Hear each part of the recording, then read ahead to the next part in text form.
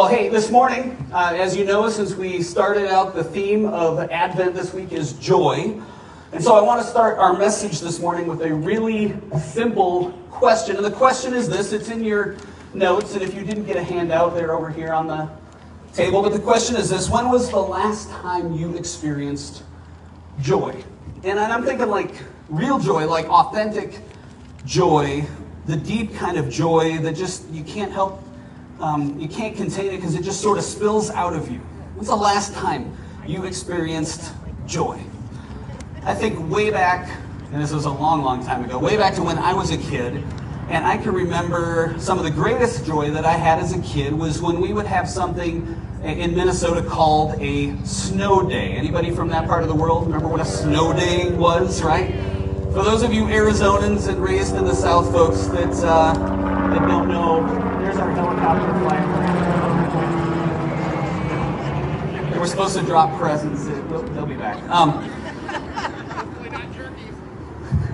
Yeah, no turkeys. Now, for those of you that are Arizona, so where was I? Snow day, right? You might not be familiar with this kind of idea here. Some places in the world, I know this is hard to believe, that this temperature right here, that we're kind of cold in and we've got fire pits and heaters. In Minnesota and other northern states, you'd be in shorts. Bob, you're look at tough guy right there. Bob's in shorts. Come on, Bob. Yay! Right? This is balmy weather, but in some places in the world, it actually gets colder than this. I know it's hard to believe. And it's not even in the mountains. It gets down and it stays below freezing for months on end. I know this is probably hard for some of you to imagine who are natives to the desert. And maybe, you know, I think of some Arizonans probably imagine that if the temperature got below freezing for months on end, that the end of the world would be here. But when that happens, these little pieces of white frozen water fall from the sky, and if enough of this white stuff accumulates, people go a little nuts. Like entire cities will sometimes shut down. Folks get real nervous about driving, kind of like, you know, when we have rain here in Arizona and people can't drive, right? Okay, imagine that with snow, right? Okay, so now when I grew up in Minnesota, this would happen with some level of frequency a number of times a year, usually in the winter, but sometimes, not just the winter, sometimes in fall or spring. I remember maybe a couple years ago, you might remember Heidi and I went up in, was it April? And there was a blizzard. Yes. We got snowed in, couldn't get back here for church on a Sunday, in April, right? Was it April? Yeah, it was April. Yes, yeah, so this happens. This kind of stuff happens. But I remember when I was a kid, I remember the excitement, the joy that radiated out of me when the snow started to come, and we would start waiting and hoping for an announcement on the radio. If you're in Minnesota, all over Minnesota, we would tune into, anybody remember AM 830 WCCO? Thank you, Bruce.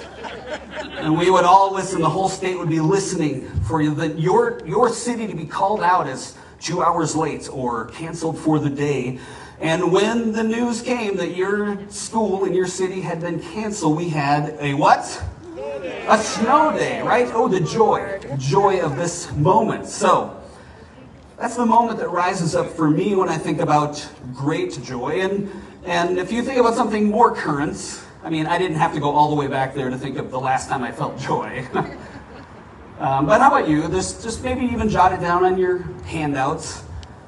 What was the last time you felt great joy? I thought about this during the pandemic here. We didn't get to see we haven't been able to see our grandsons very much, but I remember getting to hold baby Arlo, our newest grandson. When he was a few months old. That was great joy. Or to play with our now 2.5-year-olds and to just play trucks and sit on the floor. That was great joy. Last week, Heidi and I went up to, someone loaned us a cabin in Pine, and we were feeding the elk right off the deck. They came right up. That was a feeling of great joy. And how about you? Try to locate that joy and just hang on to it for a little while. And if you have a hard time thinking of something, that's all right. You can take your handout with you and spend some more time on it later.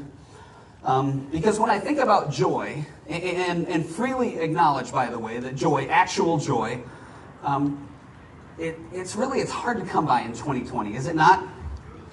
Anyone? Yeah. Is joy hard to find in 2020 right now? I mean, we just have to be real. We don't do like fake little phony, happy sounding Christian cliches here at Hope. To be honest, joy is in short supply for most of us. And if you're feeling pretty good about, feeling and experiencing joy right now, there are some little trigger words that any one of us could throw out any moment that would disturb most of our joy. Ready? Here's one. The opposite of joy. If I just say something like COVID, right? The joy level goes down. Or lockdowns. How about quarantine, right? Does that drop the level of joy? Or politics right now? In fact, I would ask for feedback on things that would be joy stealers, but we may never get back to the sermon. So, right now, we are prone to a world where we even might wonder, is it even possible to experience joy when there's so much wrong, there's so much ridden with anxiety in our world right now today? But the way the Advent calendar works every year is, depending on your tradition, we return to these major themes. And so this week, plopped on the calendar long ago, was the theme of joy, which I think is really ironic, and I think it's a blessing, because I think that when the year comes around and the calendar comes around, for us to look for joy, especially when things are difficult, can give us a different angle to look for when it comes to themes like joy. So I'm grateful that this theme popped up today, and it brings me back to the idea of joy all the way back at the first Christmas, where the theme of joy is mentioned over and over and over. It reminds me that, like our lives, their lives back then were not easy ones. In fact, for hundreds of years, they had been crying out for God to come and deliver them. Things were very, very dark when Jesus first showed up, yet you still see glimpses of joy all over the Christmas story. I mean, just think through some of the characters around the time of the birth of Jesus, right? You got all these different characters in the birth of Jesus story. You got Mary, obviously, she's an important one. You've got Joseph. We have Elizabeth and Zachariah. That is John the Baptist's parents. You've got the Magi, which, again, they didn't come till Jesus was probably 1 or 2 years old, somewhere in there, but they're in the story. You got the shepherds. They show up. We have the angels who told the shepherds. There's joy all through those. And all of these characters that I mentioned and more respond with joy for what God has done through the birth of Jesus. Mary's response, like she sings a song, and her cousin Elizabeth sings a song, and the shepherds, when they hear, they're full of joy. They can't stop telling everybody that they meet. The Magi, they're so full of joy that they travel who knows how many hundreds or thousands of miles to bring their gifts. Just think of the manger scene, right? There's one character in the manger scene that's a little mysterious, right? There's the little boy who won't stop banging his drum, pa-rum-pum-pum-pum, right? Clearly, he's never been around a newborn baby before, right? Some of you laugh. No, really, I know. Okay, yes, there was no little drummer boy in the manger scene. I'm a drummer, so that's a bit of a buzzkill. So there was no little drummer boy, but there were angels. There were angels, and their response was to announce the joy, great joy. And in the Gospel of Luke, in recalling and retelling the night that Jesus was born in Bethlehem, Luke writes in chapter 2, starting in verse 8, he writes this: "There were shepherds living out in the fields nearby, keeping watch over the flocks by night. And an angel of the Lord appeared to them, and the glory of the Lord shone around them, and they were terrified. But the angel said to them, 'Do not be afraid. I bring you good news that will cause great,' what? Joy for all the people." Good news that will cause great joy for all the people. A couple years ago, when my wife Heidi, preached her first sermon ever, was 2 years ago. She had the Joy Week, and she unpacked this whole thing and showed us so that the announcement here means good news of great joy for all y'all, right? For everybody, right? This is joy for everyone, everywhere. And I think it's so fascinating that the angel uses the word joy, because I reflect and think about Well, nowadays, when we think about joy, we talk a lot about the word joy, or at least we see it kind of everywhere, right? You see joy around Christmas time on coffee cups. You see it on T-shirts. It's on the word art, wall decorations. You see it in the yard Christmas decorations that joy is spelled out. Joy is a word, especially around Christmas, that gets used a lot in our culture. And so I don't think there's a lot of argument from folks that everybody would probably agree that having more joy would be a good thing, right? Whether or not you're a part of a church, I think we could all get behind the idea that joy is good, right? Yeah. Right. Amen. But joy is in short supply. See, despite our culture's commitment to this word joy, especially at this time of the year, most of us don't experience a whole lot of joy. Sadly, at Christmas time, whether it's this year or other years, we actually experience more anxiety, more overload, a deeper sense of loneliness, and more emptiness when Christmas is over, which in 2020, that's probably even more heightened, more likely to be true. So thinking about that reminded me of a quote that I heard years ago that has stuck with me.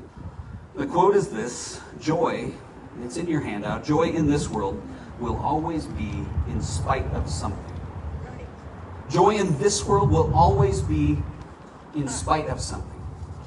See, there are the hard realities of life. They are real, they are there, and there is joy. It's both at the same time. See, I think that oftentimes I just slip into believing that I have to wait for conditions to be perfect to experience joy. Like, I can't have real joy unless everything's sort of hands out, everything's good. But friends, let me tell you what I know from experience, and you know this too, that if you have to wait for conditions to be perfect to experience joy, you will have very little joy. Because joy in this world will always be in spite of something. I mean, again, think back to the conditions of God's people here at the birth of Christ, the people of God on earth. It was a place that they lived. Their culture was full of poverty. They were conquered by the Roman Empire. It was pretty awful, but yet they had joy. Even though they knew when Jesus came, it didn't fix all the problems. There's a baby, yet they had joy. Because they knew that joy in this life will always be in spite of something. In spite of something. And I just have to add this too, I think it's important to say that joy has to be real joy. Fake joy won't work. Fake joy, have you ever seen that when people are just pretending or faking or just saying the right thing and hoping that, by faking it till you make it, which is lying, will somehow generate joy, but it never does. It actually leaves us empty because it's syrupy, it's shallow, and that's a good thing to recognize the difference, because real joy, my friends, real joy is weighty. Real joy is powerful. Real joy displaces the ache and the weariness of our world because it is more real than fear. Joy is more real than fear. Joy is more real than loss. Joy is more real than ache. See, authentic, real joy, not the fake stuff, but authentic, real joy is stronger than all the stuff that tries to keep us away from joy. Now, there's an idea that here I'm going to try to get across here, and some of you are familiar if you have taken physics before. There's a basic principle in physics that says if you have two objects, they cannot occupy the same space at the same time. So if two bodies or two objects are trying to occupy the same space at the same time, the denser one or the heavier one or the greater of the two will always win out. It will always displace the other. And the word there, the key word, is displace, okay? Let's see if I can do this without getting feedback. The key word is displace. Now here is a container of water here. Oh, pull it over this way, says the boss. I mean, my wife. Yes, same. Yes, thank you, dear. All right, so here we go. Here is a container here of water. Let's say that this water right here, not the one I'm drinking. That was tasty. All right, this water right here is representing all the pain, all the anxiety, all the COVID, all the stress, all the injustice, all the misunderstanding of our year, all the things that would make 2020, not a very good year. It's filling us up, and it has poured so much into us over especially the last 9 months that we get to the place where we are now overflowing, and we feel like we are right at the brim. Does this feel like anybody's emotional tank right now? Oh yeah. You are full, you are at the brim, you are where you feel like you can be. This is the fear, this is the anxiety, right? There's not room for much more here. The only thing that could come into and be in this and displace this would have to be something that's heavier, that's more real, that's more true. And so that's where joy comes in. That's where joy comes in. See, it's going to have to. Don't worry, I won't throw it. Joy is more real. And so all the stuff that looks like we are full, when we let joy come in, it will displace the uncertainty. It will displace the fear. And it doesn't just vanish, right? Some of it is still there. But look at that now. Now there is something more substantial in there. There is something more real. Like, it doesn't vanish. All the anxiety and pain don't go away. We still feel pretty full. But did you know that even though we feel like we're full of whatever we're full of, there is something weightier. There is something fuller. There is something more real than the pain and the anxiety and the fear and all the uncertainty. There is potentially joy. Because two objects cannot occupy the same space at the same time. The weightier one, the more real one, in spiritual terms, the one that is more full of glory, can fill and displace the rest of it. So when joy shows up and we allow it to enter in, does it erase the other stuff that we're dealing with? No, it's still there. But now we can see that there is more. There is something truer that we can see more accurately when we allow joy to come. And when the love of God comes in, it will displace all of our fear, all of our anxiety. And God intends for you and I to see, especially at Christmas, that the good news of Christmas is that joy wins out. Joy wins out. Amen? Amen. Joy wins out. And sometimes we say it in faith, which is not faking it. It is acknowledging what is more true and more real. Now, this works in a practical way, too. I think about how fear can be displaced in a good way by something joyful. And the example that comes to me always is this story of a newly engaged couple. This couple, after years of looking for the love of their life, they finally found each other. And some of you have probably heard me tell this story because the engaged couple that I'm talking about is myself and my bride, Heidi. Now, when we got engaged 5 years and 2 months ago, yeah? Pretty good. Close? Okay, I'm close. There was joy. There was excitement. There was weightiness in a good way. And it displaced all kinds of things.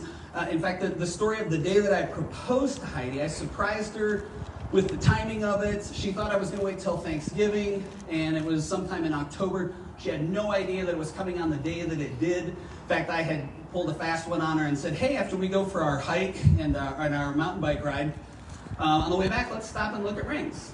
So she had zero clue that it was going to happen that day, right? And so I had this plan, and my plan was we were going to drive a couple hours north to a creek with some beautiful scenery that we were going to hike, I don't know, it's 3 or 4 or 5 miles in. And so we decided, hey, we're not mountain bikers, but we can cover those first few miles a little faster on a bike. The last mile or two was a little more treacherous, so we lock up the bikes. That was the plan. Well, we got on the road, and how many of you know if you're on the 17 and there's an accident, you're screwed, right? It slowed us way, way down. We were way behind. I'm getting nervous thinking, oh man, how is this going to work out? My plan for the day was going to be thwarted, but I pressed ahead. We got there, and Heidi just wasn't feeling all that good.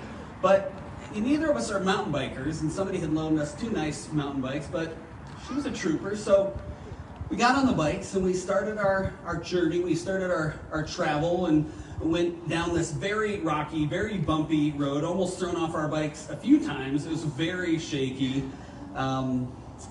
Keep in mind again, we were really late in getting started, so instead of being early in the afternoon, now it's mid-afternoon, getting later in the afternoon, and this rocky, bumpy bike ride, she has no idea what's coming. We do the hike in. Shortly after we finally get to the destination, I propose. It was wonderful, and we were full of joy. We were full of joy. But we had to make the trek back now. In fact, the trek back, because it was so late, we figured out was going to be in the dark. Again, we're not mountain bikers. It was dark. It was treacherous. There were rocks everywhere. And now we're going to have to make this journey back in the dark. I mean, on the way in the daylight, we were stressed out. But on the way back in the dark, it was going to be even more stressful. But since I had popped the question, we were swimming in euphoria and joy and excitement. The excitement, the joy of getting engaged had enveloped us. But so somehow, when we tell this story, we remember every time that somehow that whole hike and then bike ride back in the dark, in the pitch black nights with just our headlamps on to navigate this dangerous rocky trail, we felt like we floated back, right? It was dangerous, but we were overjoyed. The joy of our new reality, this good news of great joy outweighed. It displaced all the stress that we normally would have felt about this treacherous journey in the dark because of the joy of the moment. That's how joy can displace something else, and we stayed in the joy. And we didn't like have an accident or break a limb or anything, right? Yeah, so it's wonderful. It's wonderful. So joy can displace fear that way. By the way, side note, full disclosure here, to anybody who's gotten married, you already know the truth here. But I've heard for some people, after that joy-filled engagement, then the wedding planning begins. And then, instead of joy, there's, weeping and gnashing of teeth, right? But before then, it's just joy and celebration. That didn't happen to us. No, that didn't happen to us, she says. So, it didn't happen to us. But I've heard. Just fair warning for any of you. All right, so back to joy before I get in trouble. When joy comes along, the idea here is that when joy comes along, real joy, there is a weightiness. Again, look at the bowling ball in the water. It displaces the other stuff. It doesn't just vanish. We, in our story, had to still ride out in the dark on this dangerous trail. But our joy displaced some of the fear and anxiety. That fear lost its power. It was displaced by joy. Now, joy is not just something that we look at when something powerful happens. We can only experience joy when we have an engagement or the birth of a child or at a wedding. Those are great joyous occasions, but joy can also be experienced in everyday life. See, joy can be found all around us. So I want to get really practical for the last 10-ish minutes here of this message. And this is on your handout if you want to take notes or look at it some more later. Very practical. How can we make space to experience joy in our everyday life? And there's probably 100 ways to do this, but the 3 that stood out to me were this. For us to cultivate joy, we need to slow down, we need to pay attention, and we need to practice gratitude. Right? We need to slow down, pay attention, and practice gratitude. So first one, we'll look at real quick here. We need to slow down. So in our world, we run at this insane pace. We move so fast that it is going to be very hard to experience joy if we don't learn to slow down. In fact, it makes me think of the story of Jesus' birth, where the innkeeper in the story of the birth of Jesus had no room for Joseph and a very pregnant Mary. There was no room in the inn.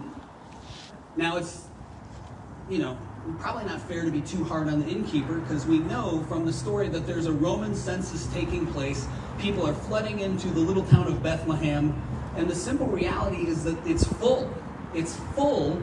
there's no more room. It's not like they were being mean to baby Jesus, like, no, you can't come in. No, it's just this reality. In fact, it's probably a more dangerous reality, that fullness, because it's a default no. It's like saying, my life is too full, my schedule is too packed, there are too many events to attend, too many gifts to buy, too many family members to rotate around to, sorry, but no. See, many of us have a default no to Jesus because we're too busy, we're too full, we can't even stop to worship and pay attention and pause because there's no vacancy, we got plans. And the problem is when we run at that pace, when we can't slow down, there's not only no room for joy, there's no vacancy, no space to pay attention to Jesus. But when we run that way, we're just not going to experience joy. Like it's not there. It's not going to happen. Because saying yes to God is something that we do over and over. We have to cultivate space for God in our lives so that we can experience God and make space to be with Him. And when we do that, then we make space for joy.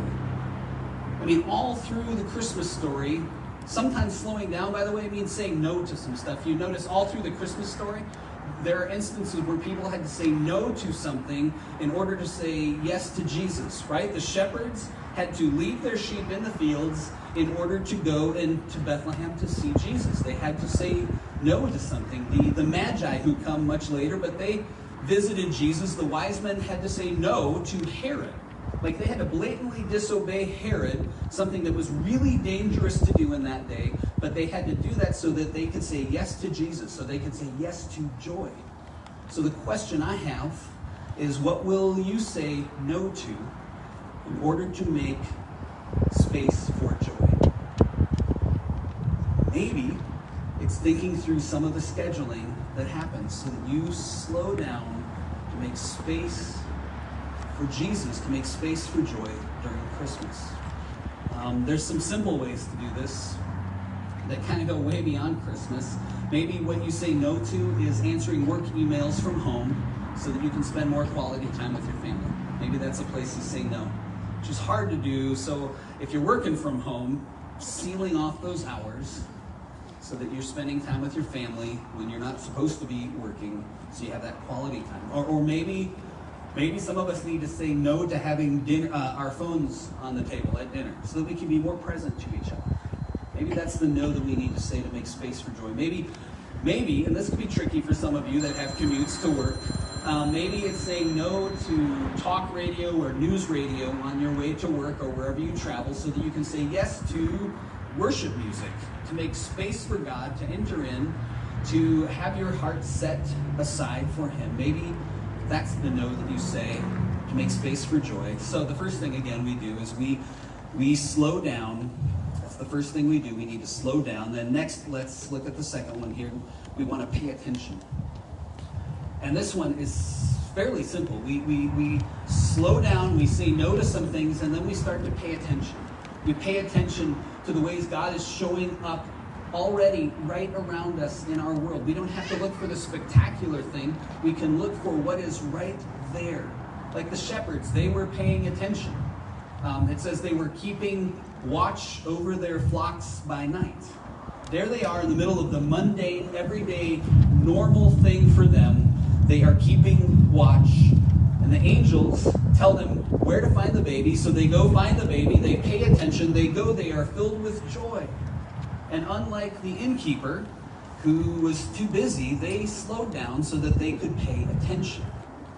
And friends, the same is true for us. The more attentive it is that we are to what God is doing in the world, the more naturally responsive we will be to joy. In fact, I wrote that in your notes, but I want to say it again. The more attentive I am to what God is doing in the world, the more naturally my response will be joy. Now, we don't get visits from angels too often. I don't know about you, but I don't get a lot of those visits. But how we practice paying attention, it's just in our day, right? We notice the people around us. We notice the people in the community. We notice the sunrise or the sunset, or like Heidi and I did yesterday, we take a walk and notice the color of the leaves changing in the fall, and we just pay attention to that. We notice the families playing in the park and the sound of the children. We put our phones down, and we pay attention, right? We slow down, we pay attention, and then when we pay attention, the third thing, we practice gratitude. I think about the shepherds again here. It says that the shepherds returned after they saw Jesus. They returned glorifying and praising God for all the things they had heard and seen, which were just as they had been told. They couldn't contain themselves. It says they told everyone, right? They saw baby Jesus. They're heading home.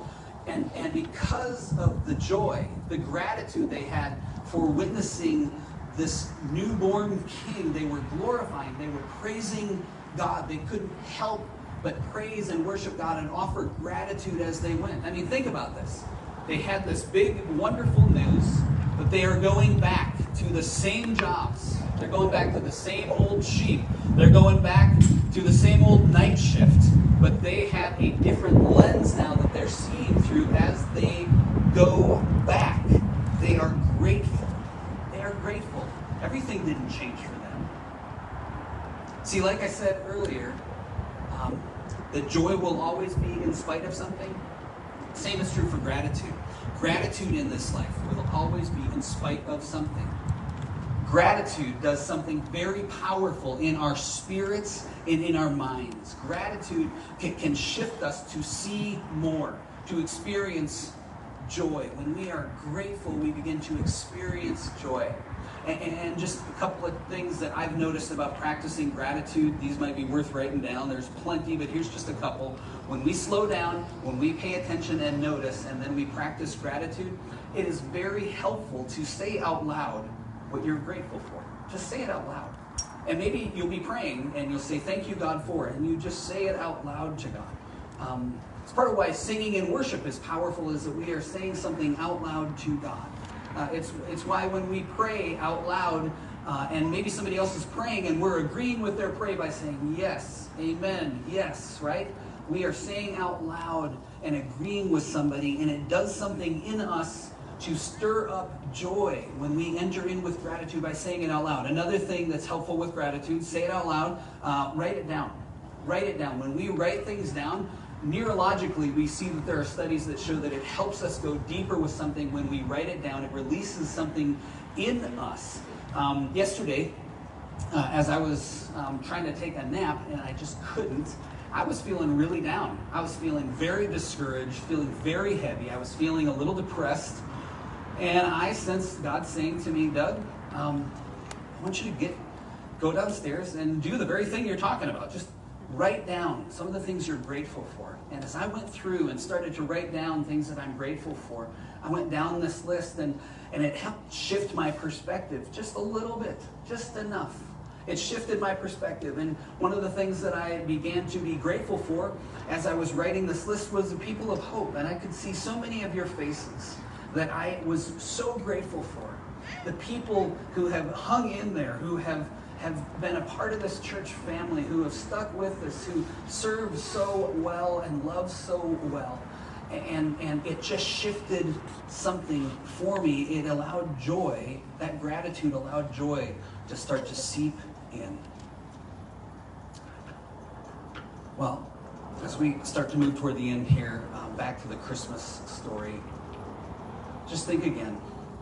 At Christmas, the good news of great joy arrives in the birth of Jesus. And the intention of Jesus back then and today was that Jesus would come and displace the fear, the doubt, the loneliness, the confusion, the cares of this world, the chaos we are in. That he wants to come and displace that and show that he is the source of all joy. But to experience that, friends, this Christmas, to experience any level of joy, I truly believe we're going to have to slow down. We're going to have to pay attention. We're going to have to enter in with gratitude and allow that joy to surface, which is really good news, I think. That joy is possible. In the middle of all this stuff, it's the heart of the good news, which is a good news of great joy. And again, the best part of this good news is what the angel said. It's good news for all people. Like the angels told the shepherds, it's good news of great joy for all the people, all y'all, everyone, everywhere. It's good news for the person who feels like they can't get a break. It's good news for the person who feels like they are just waiting and waiting and waiting. It's good news for the person who's living overwhelmed with anxiety, depression, or fear. It's for the son or daughter whose parents have given them the cold shoulder because of their differing opinions in politics. It's for the parent who's just plain tired. It's for the family members who can't gather due to COVID. It's for the couple who has suffered a miscarriage and lives with great grief. It's for the man who feels like he's just living one day to the next without any sense of greater purpose in his life. It's for the tired and the broken. It's for everyone, everywhere. So no matter your situation or circumstance, friends, you are held by this great big God who loves you deeply and passionately, and there is unspeakable joy available for you this Christmas. If you look at your handout, there's some questions I would love for you to spend time this week looking at. It's what I've been looking at this weekend. I'm just going to read them here, and then we're going to move toward the worship team and singing together. But the questions are this.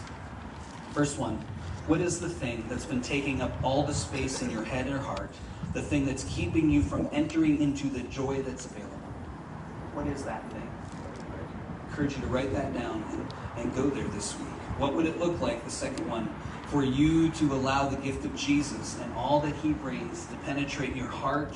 What would it look like for you to enter into joy and let joy displace your fear, displace your anxiety, displace your anger?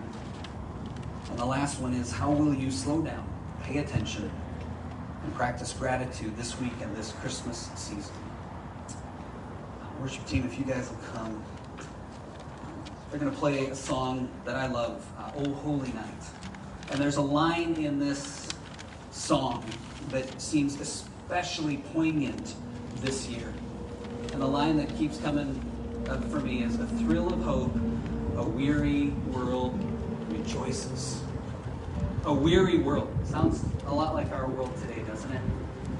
A weary world rejoices because there is joy. And I don't know about you guys, but I have felt weary this year. Even if I'm doing well for a little while, it doesn't take much to knock me down. It's the weariness. And our world is weary, isn't it? Yet if we who are followers of Jesus are to believe what Scripture says about the availability of joy, then we get to trust that right now, even with the reality check of this pandemic-crazed 2020 world, we can slow down, pay attention, and experience joy. Joy is available. Joy is available. Friends, it might be 2020, but the same Jesus who brought joy to a weary world over 2,000 years ago is the same Jesus who offers to a weary you and a weary me, he offers us joy. So will you stand as we sing O Holy Night? And can we sing this song with hearts of gratitude for the gift of Jesus? And Jesus, as we come into the song, I just pray that you would release joy into our hearts with gratitude as we sing about the night that you were born.